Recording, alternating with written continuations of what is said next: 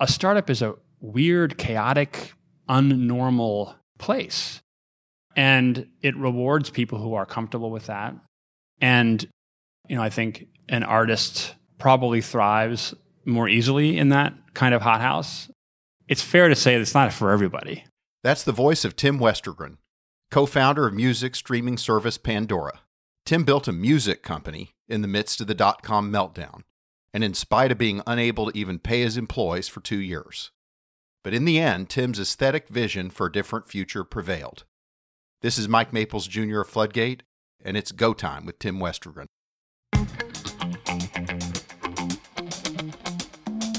Welcome to Starting Greatness, a podcast dedicated to ambitious founders who want to go from nothing to awesome super fast. When you're a startup founder, you have to channel your inner James Bond, your MacGyver, your Wonder Woman.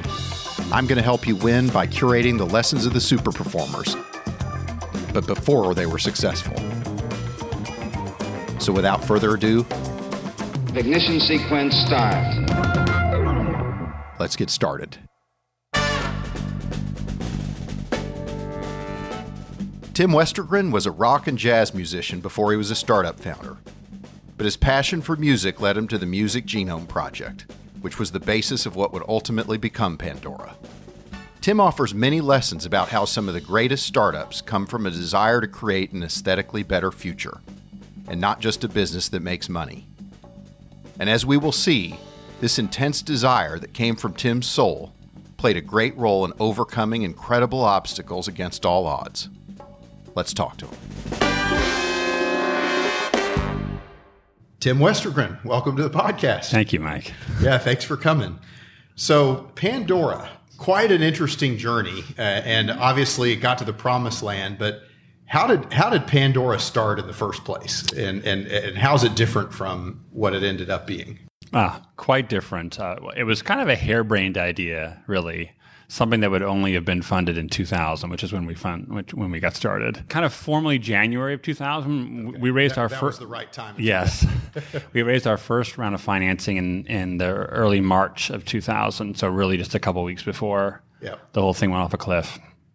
And it was the idea for it was something that came out of my own experiences as a musician. So I'd spent my 20s and very early 30s playing in rock bands. Okay. And living out of a van, being part of the working world, musician's world. But you went to Stanford undergrad, and then I did. Decided to go be a guy living out of a van in a band. Yeah, even more aside, my first job out of college was a nanny. Okay. So I was a manny is the right word for that. I was a manny for 5 years after college. Okay. And my life. What did you major in? Poli-sci. Okay. So, law school or bust. And, my life after college, I spent 7-8 hours a day playing piano and taking care of kids, and that was my life. Then went into playing with bands, and then the last few years of my sort of professional music life, I was a film composer. Okay, and so you've never had a business job, no, up to this point. No, I like to think of being in a band as my first startup, and we can go into that. But there's a lot of similarities. They're more alike than most people think. Yeah. But when I was a film composer, I essentially spent my time talking with their film directors and trying to figure out what they wanted for their music, for their movie. And we would essentially have these conversations about, sound. We'd play songs together and sort of, I'd get their feedback on music. And I developed this sort of methodology of building a taxonomy of someone's taste. Mm-hmm. And that idea eventually one day was triggered by an article I read actually in the newspaper. I thought, heck, I've got this way of being able to understand what someone likes and turning that into a composition. What if I could codify that and build some kind of music discovery recommendation engine, and by marrying it to math, release it online and kind of be part of this sort of large online music phenomenon. So it's early 2000 and you've got this idea. I guess you don't know how to write code. Did you have any technical background? None whatsoever. I'm a musician fundamentally, and I actually had two co-founders. Okay. So one was sort of the founding CEO, was a college classmate of mine named John Kraft. Okay. Terrific guy who kind of was our, he had already actually founded and sold a company, so he'd been through the whole life cycle. Okay. And he was the first guy I approached with the idea after my wife and said, heck, that's really intriguing. Let's see if we can't get some money for it. And then a friend of his, Will Glazer, was the founding CTO. So he brought the technical chops. Okay. And it was the three of us that kind of got it off the ground. So you got started, you raised money in 2000. How much did you raise? So yeah, we raised $1.5 million, got, studio apartment in South San Francisco, packed it full of desks and some whiteboards and hired folks and began building the product, the sort of first version of it, which was, essentially this, what we called the Music Genome Project. And it was a musical taxonomy, a big database of songs, essentially hundreds of musical attributes that we designed that were then analyzed by real live musicians manually, song by song. And then associated with that was a set of algorithms that would take those scores essentially and build a sort of a search function where you could take one song and compute proximity to other tunes. And so we kind of architected this from scratch. And it took us about a year to build the prototype. And that was a really incredible, inventive, creative experience. Interestingly, about a year in, we put it to the test and we had essentially analyzed a bunch of songs. About 10,000 songs musicians had actually listened to and scored along a couple hundred musical attributes per song. And we entered all that data into Microsoft Excel. So we had a table of 10,000 rows by 200 columns. And Will had written an Excel macro that would allow you to take any song in that collection and essentially put it in the source box and type match, and it would rank order every song by proximity. Okay. So we had this big moment where, okay, let's see. Let's see what happens. We punched in a Beatles song and then hit rank and waited for a couple minutes for the macro to work. The first match that popped out was a Bee Gees song, and we thought, oh no. Fuck. Yeah. It doesn't work, Okay. Like we're screwed. But then we listened to the song, and it sounded like a Beatles tune, a dead ringer for our source song. And we realized, we did a little research, that the Bee Gees, before they became a disco sensation, were actually a Beatles knockoff band. Yeah, they were signed. Australia, They were signed by the same manager that signed the Beatles. Okay. We went from despair to elation in a short moment because we realized, wow, one, it really matched well, but just as importantly, it put together two artists that no other system would ever put side by side. Yeah. And that's because the genome, unlike every other recommendation technology, or most at the time, which were primarily data, sort of collaborative filtering-based approaches, they wouldn't connect those two. Yeah. But we were just about the sound of the music. And that was the fundamental sort of reason for this technology is it's the one way to make recommendations that's blind to popularity. And that's the only way to be sort of a democratic system where the brand new artist has just as much of a chance as playing alongside the Springsteen tune as, another superstar. Interesting. So now you've got this, what looks like the beginnings of this music genome capability. Yeah. But it's still in a spreadsheet. Yes. And it's a little over a year after 2000. Yeah. Okay, now what happens? So yeah, this is when things began to get a little tricky, shall we say. 2001, 2000, the carnage begins, right? And we were pretty bunkered up for a while building our product, but as the year wore on and we started to think about raising more money, we went out and started some of the conversations, and it was quite clear that it was going to be a completely different experience because, the door slammed shut behind us in March. Yep. And it was just companies were failing, portfolios were in free fall. And it was clear that it was not going to be easy for us to raise money.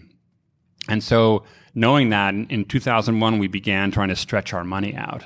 So we started asking for our employees to defer an ever larger share of their salary and in options, essentially. Okay. And that share grew and grew until sometime, I'd say the end of 2001, I think, we stopped paying people altogether. That was essentially about 50 people worked for almost about 2 years without getting paid to get us across the bridge.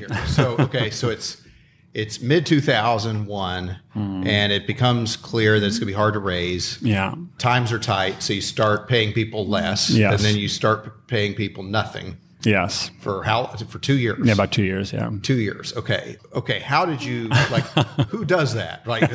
Who decides? Okay, I'll stay for 2 years without getting paid in the nuclear meltdown. So it's a complex answer to that question, and it's one thing to do it for a month or two.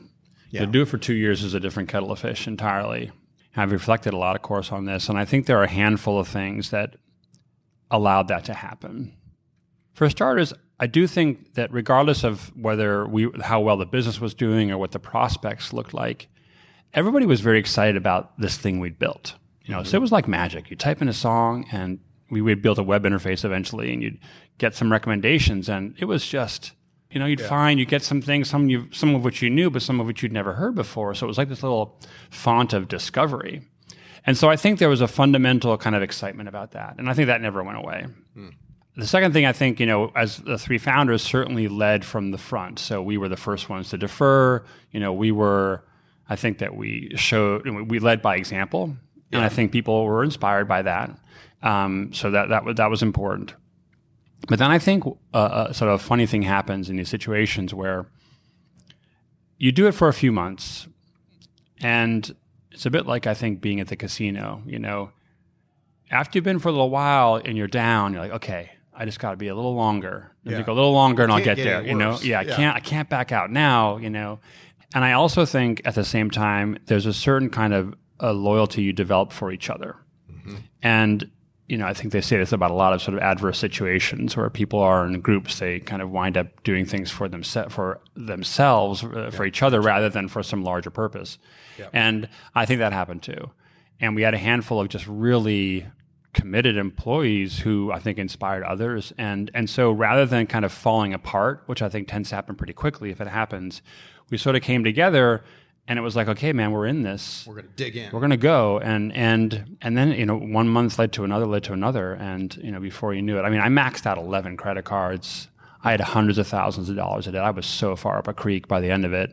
I pitched Pandora 348 times before getting our second round of financing. I think that it's very rare for people to stay at a company for 2 years without getting paid in Silicon Valley, right? Perhaps your background as a musician in a band, that kind of comes with the territory, maybe, right? Yeah. You kind of like, if you get paid or you make any money, it's like, sweet, that's outside, right? You certainly don't go into it for the money. Yes. Now, did you have a lot of people at Pandora who kind of had that ethos, or were they more typical Silicon Valley developer types, and it's like, whoa, this is uncharted territory?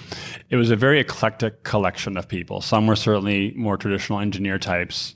There were a bunch of musicians as well. I would say for all of them, this was a very extreme choice, though. You're right, though, that for me, being in a band prepared me for this in lots of ways. A band is basically, much like a startup, you're making it up as you go. You have no money. You're told no all the time. You face nothing but adversity half the time, and it's lonely. You feel like you're kind of throwing time away because you're doing this thing that's unlikely to succeed. And you wonder if you're right. And you've got all the same team dynamics. You got a small group. It's creative. You've got roles and responsibility issues, et cetera. So it was kind of like startup school. It toughened me up, and it certainly got me comfortable with risk.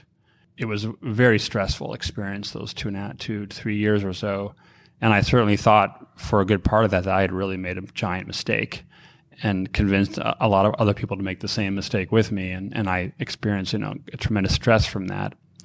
It wasn't an unfamiliar life from what I had before. A friend of mine, Todd McKinnon, who we funded at Okta, has said sometimes you have to believe even when you don't believe. Yeah, that's absolutely true. You won't be able to do the job. Yeah, you just keep going. Keep going. So now you're 2 years. 2 years after not paying anybody, you decide. Yeah. You need to raise venture capital, right? Like, what is your pitch? And like you said, how many firms did you pitch? 348 pitches, some more than once. So there's less than 348 distinct firms in there. But yeah, I'd pitched anybody with a pulse in Silicon Valley. The pitch certainly evolved over time. And one thing that we were able to do during those 2 years was get a couple key licenses. So we did actually sell it as a technology to AOL, Best Buy, and Borders. Okay. And none of those were, lucrative contracts, but it was validation that someone paid something for it. And we had beat out every other company trying to license to those same customers. Okay. And I got to put 3 nice, big, shiny logos on my PowerPoint when I was out trying to raise money, probably most important of all. And I think what happened was during those couple of years, as I, obviously got better at pitching and understanding, how to position the company. I think there were sort of two things that eventually got us over the hump. Again, like I said, the product was magical, and we gave the investors password protected access to the product when they were diligencing us. And although I got no's from everybody, they always would write, like, we're not interested, but can I keep my password? I mean, it really worked. And the second thing was we wouldn't die. Yeah. And I think that eventually, I think Larry Marcus would say this, who was the partner at Walden that led the investment, would say that, part of what convinced him was that the company was so tough. Yeah. And it was, that was confidence inspiring for someone to take a risk. So then, okay, so you raised some money. How much did you raise in your second round? We raised $9 million. Oh, sweet. Yeah, okay. Of which $2 million literally went out the door the next day to pay back salaries. And when Walden funded you with the $9 million, did they know that a bunch of it was? Did that come up in diligence that you owed all this money to people? Oh yeah, they knew. They knew. So they had to take the risk that. Not only did not all the money go into the company, but they had to take the risk that somebody would show up out of left field. If I kind of remember, yeah, that's true. There were the handful of people that sued us. A couple we settled with and paid out, and then a couple I think sort of agreed to like hold off and get us across the finish line. But it was dicey, certainly, and those guys took a big risk. And people that invested in that round, like you said, someone could have come out of the woodwork.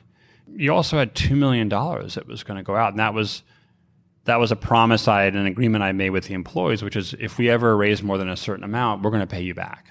There was another investor interested who would have invested but wasn't willing to make that payout, and that just wasn't an option for us. So now you've raised this money.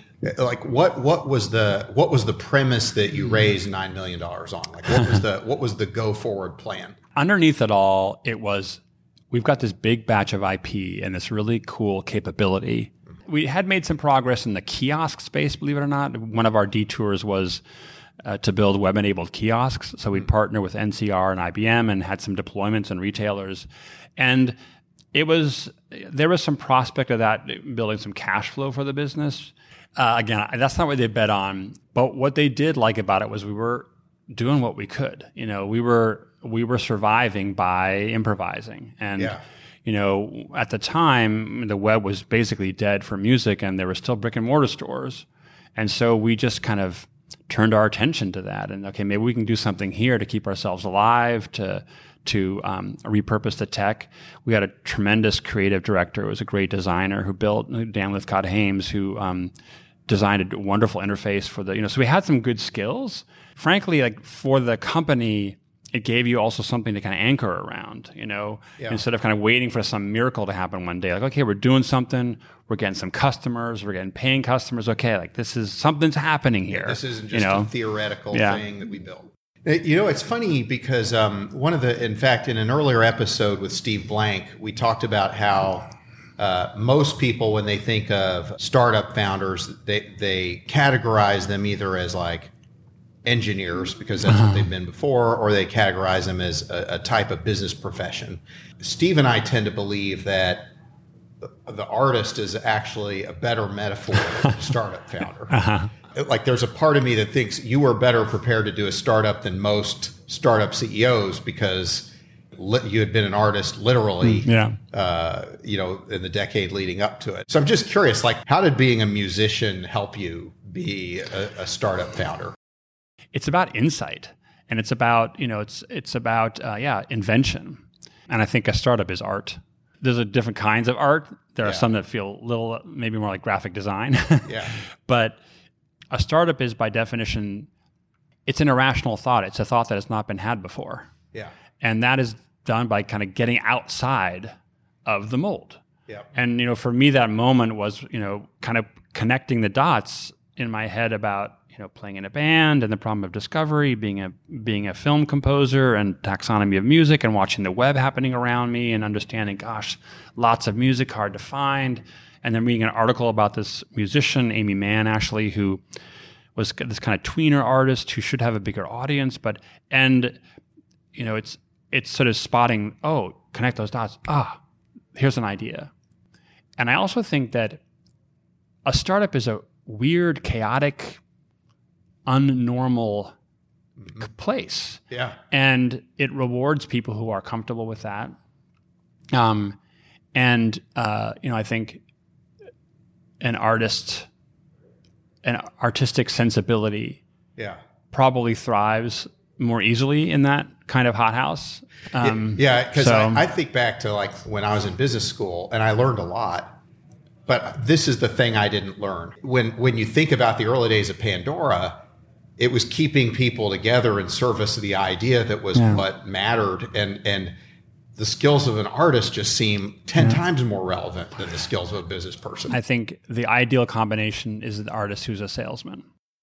When I think back about the key moments in the first 5 years of Pandora that allowed us to go from where we were through that crazy period and then into this new product, I think of the key moments about the moments when I influenced someone important to make a decision that helped us.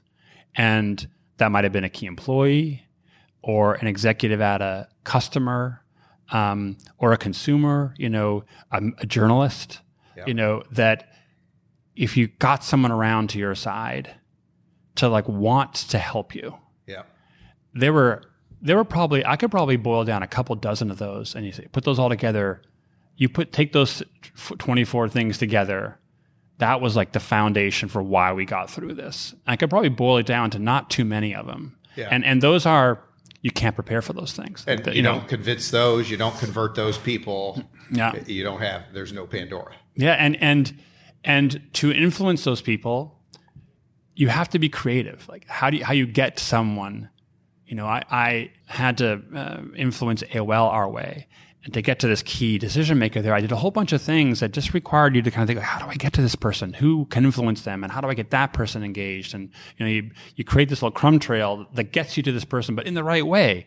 So they don't quite aware of it, but all of a sudden they're like, oh, I should meet. This is an interesting company. And bam, I'm a decent basketball player, and there was someone I needed to influence in the legal profession who was a good ball player. I knew he played a 3-on-3 pickup game down in LA.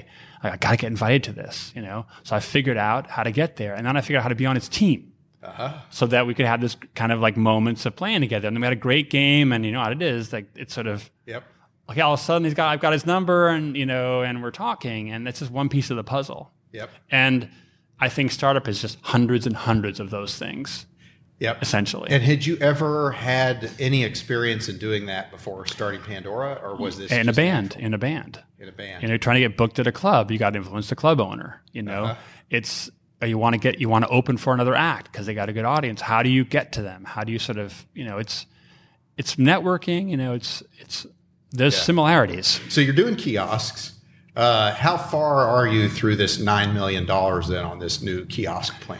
So when that money came around, we were starting to get some deployments, like going to 3 or 4 or 5 stores type of thing, so early pilot. But at the same time, we kind of circled the wagons and said, okay, like, what's the big play here? Let's sort of think strategically more broadly. We hired a new CEO. I brought a guy named Joe Kennedy in, who was fantastic and a sort of a consumer marketing guy.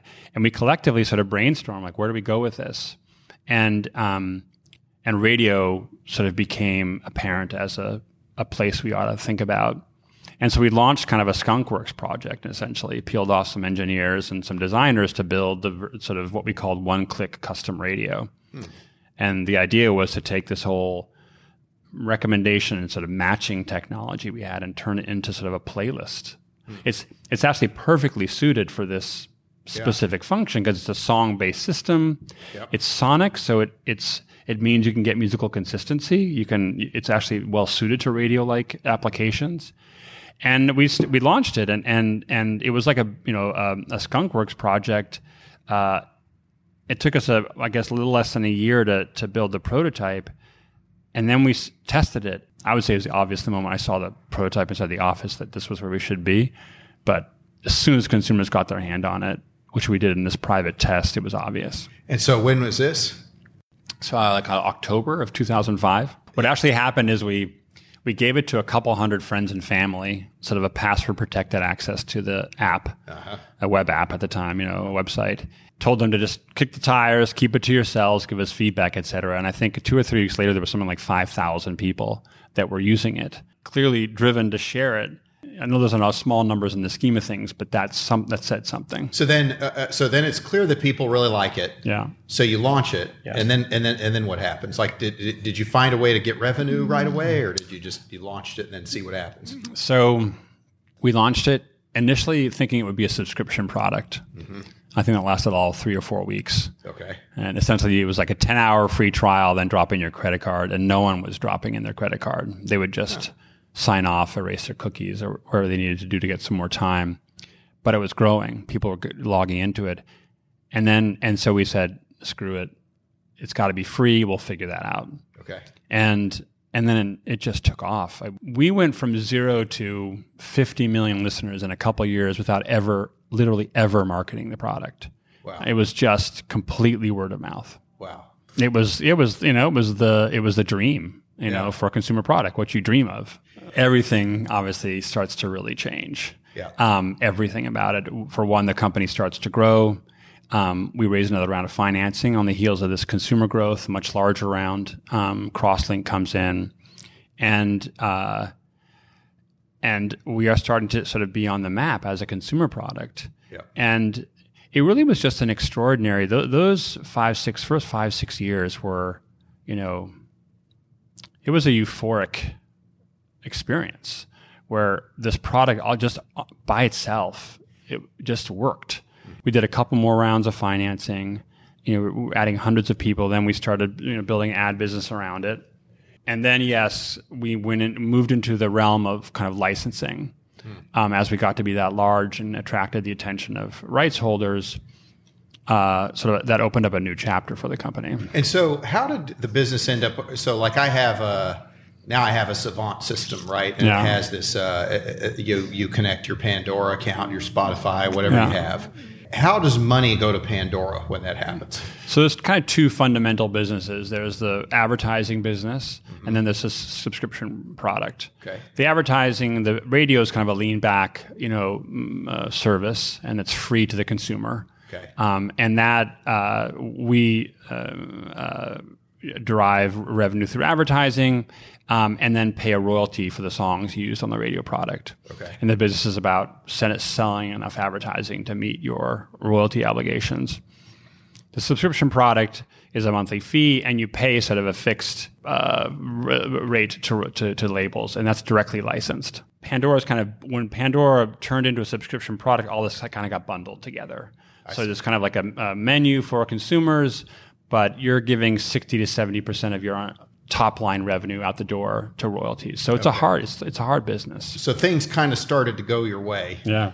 But was there it sounds like you had multiple near-death experiences. Oh, yeah. But are there any in particular where you're just like, there's this expression, Whiffio, we're fucked, it's over. Oh, yeah. How many Whiffio, did you have any Whiffios, or was it just like one day at a time, a new Whiffio? We had one really big moment in 2007 when we had an adverse ruling come out on Capitol Hill around the royalty rate that we were paying for the music. So at the time, as a radio company, we were subject to, we operated under what's called a statutory license. So it's a federally mandated license that allows us to play all this music without sort of directly licensing the content. You just go to one kind of clearinghouse. It's a way to sort of empower radio, essentially, to operate as an industry.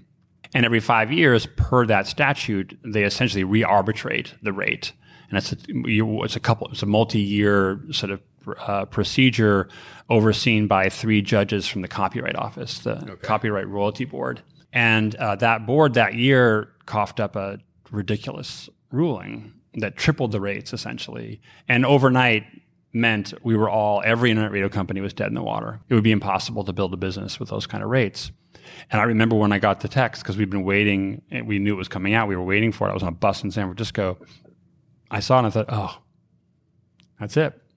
And I called Joe, the CEO, he called me, one of the two at that moment. And we had a board meeting the next day. And the discussion was, okay, we have to shut down because we can't just incinerate more money here. And we may be liable. You can't. And once you know this, like you can't kind of willingly, violate it, and it's not a place you want to ask forgiveness. We decided that we'd come this far. Let's at least see if we can't fix this legislatively. Yeah. The old expression, an act of Congress, which is literally what it would take to fix it. And so we called, some folks in D.C. to get a sense of, how we do this. And every lobbyist we spoke to said, there's not a prayer of you getting this fixed. And you've got a big entrenched industry behind it. It was in the middle of the TARP bailout situation. Congress was distracted.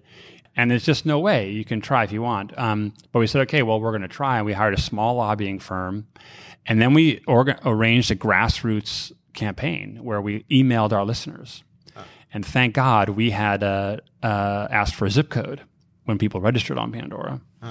And so we sent out these mailers, these emails. It came from me. It was a personal appeal saying, hey, this has just happened to Pandora.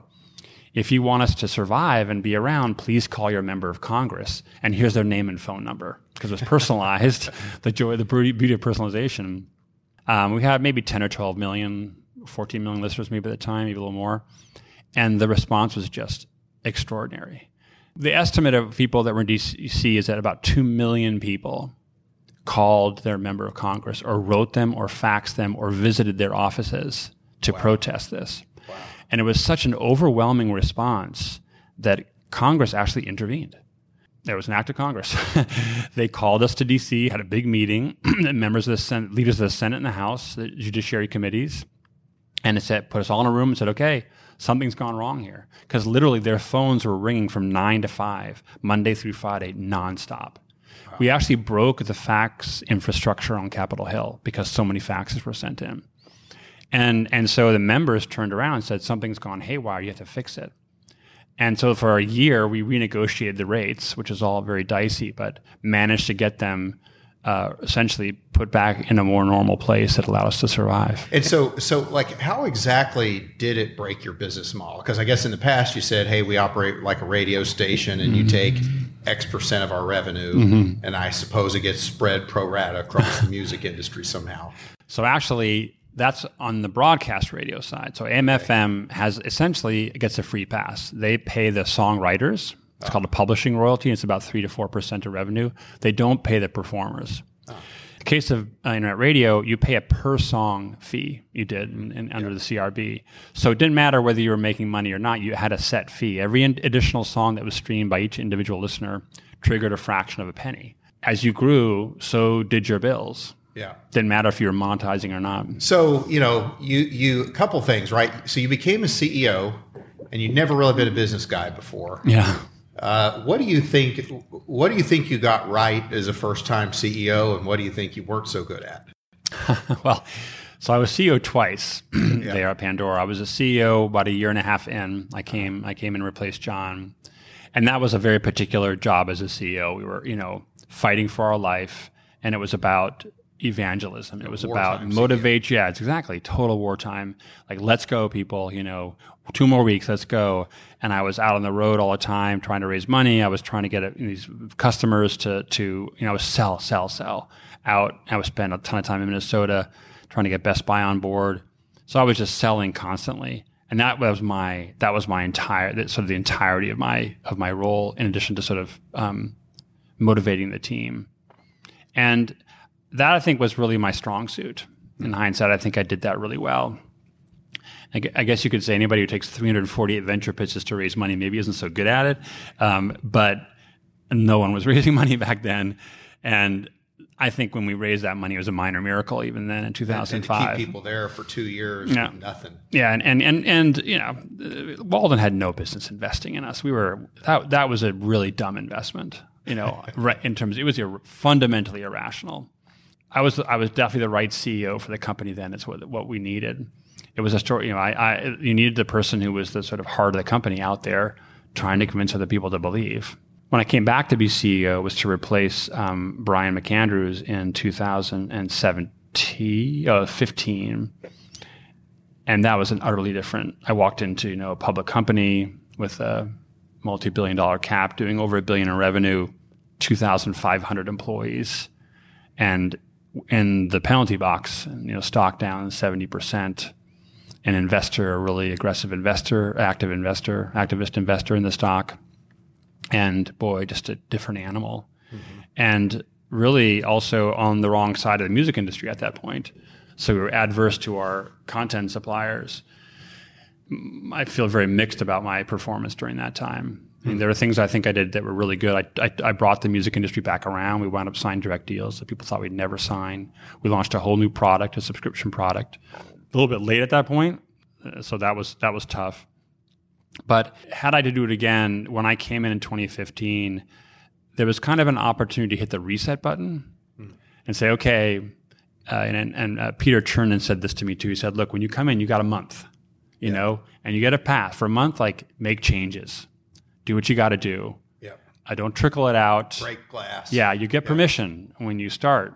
And I wasn't brave enough to do what I needed to do at that time. And what I really should have done was to reset everything. I should have reset Wall Street expectations, sort of reset even internally the company on what was ahead, instead of just grabbing the steering wheel and keeping going. And, you know, there were investors willing to do that. You know, and when I came back in, a bunch of investors came back in the stock, actually. And I think in hindsight, they're looking for a change. Yeah. And I wish I could have that back again. And they thought, this is the only guy that can make that change. Right. He has the voice and moral authority. And I could have done it, you know, I could have done it. Now, sort of the other path, the one that I didn't take, the road less traveled, would have had plenty of risk. You know, it would have involved raising, you know, $500 million or $1 billion and, you know, shooting the moon and saying, we're going to, you know, move fast, sort of break some of the business we already have, do things differently, and heck, turn our economics upside down for a while as a public company, you know, and the stock could have gone to, I'm not sure what, but that was how we could have achieved greatness, you know. I will say that the fork in the road, though, that we didn't take, that to me is the most obvious in hindsight, because at that point we're pretty far down this path and it was hard to fix, was sort of years before, frankly, in 2009 and 10, when we could have had the space to ourselves.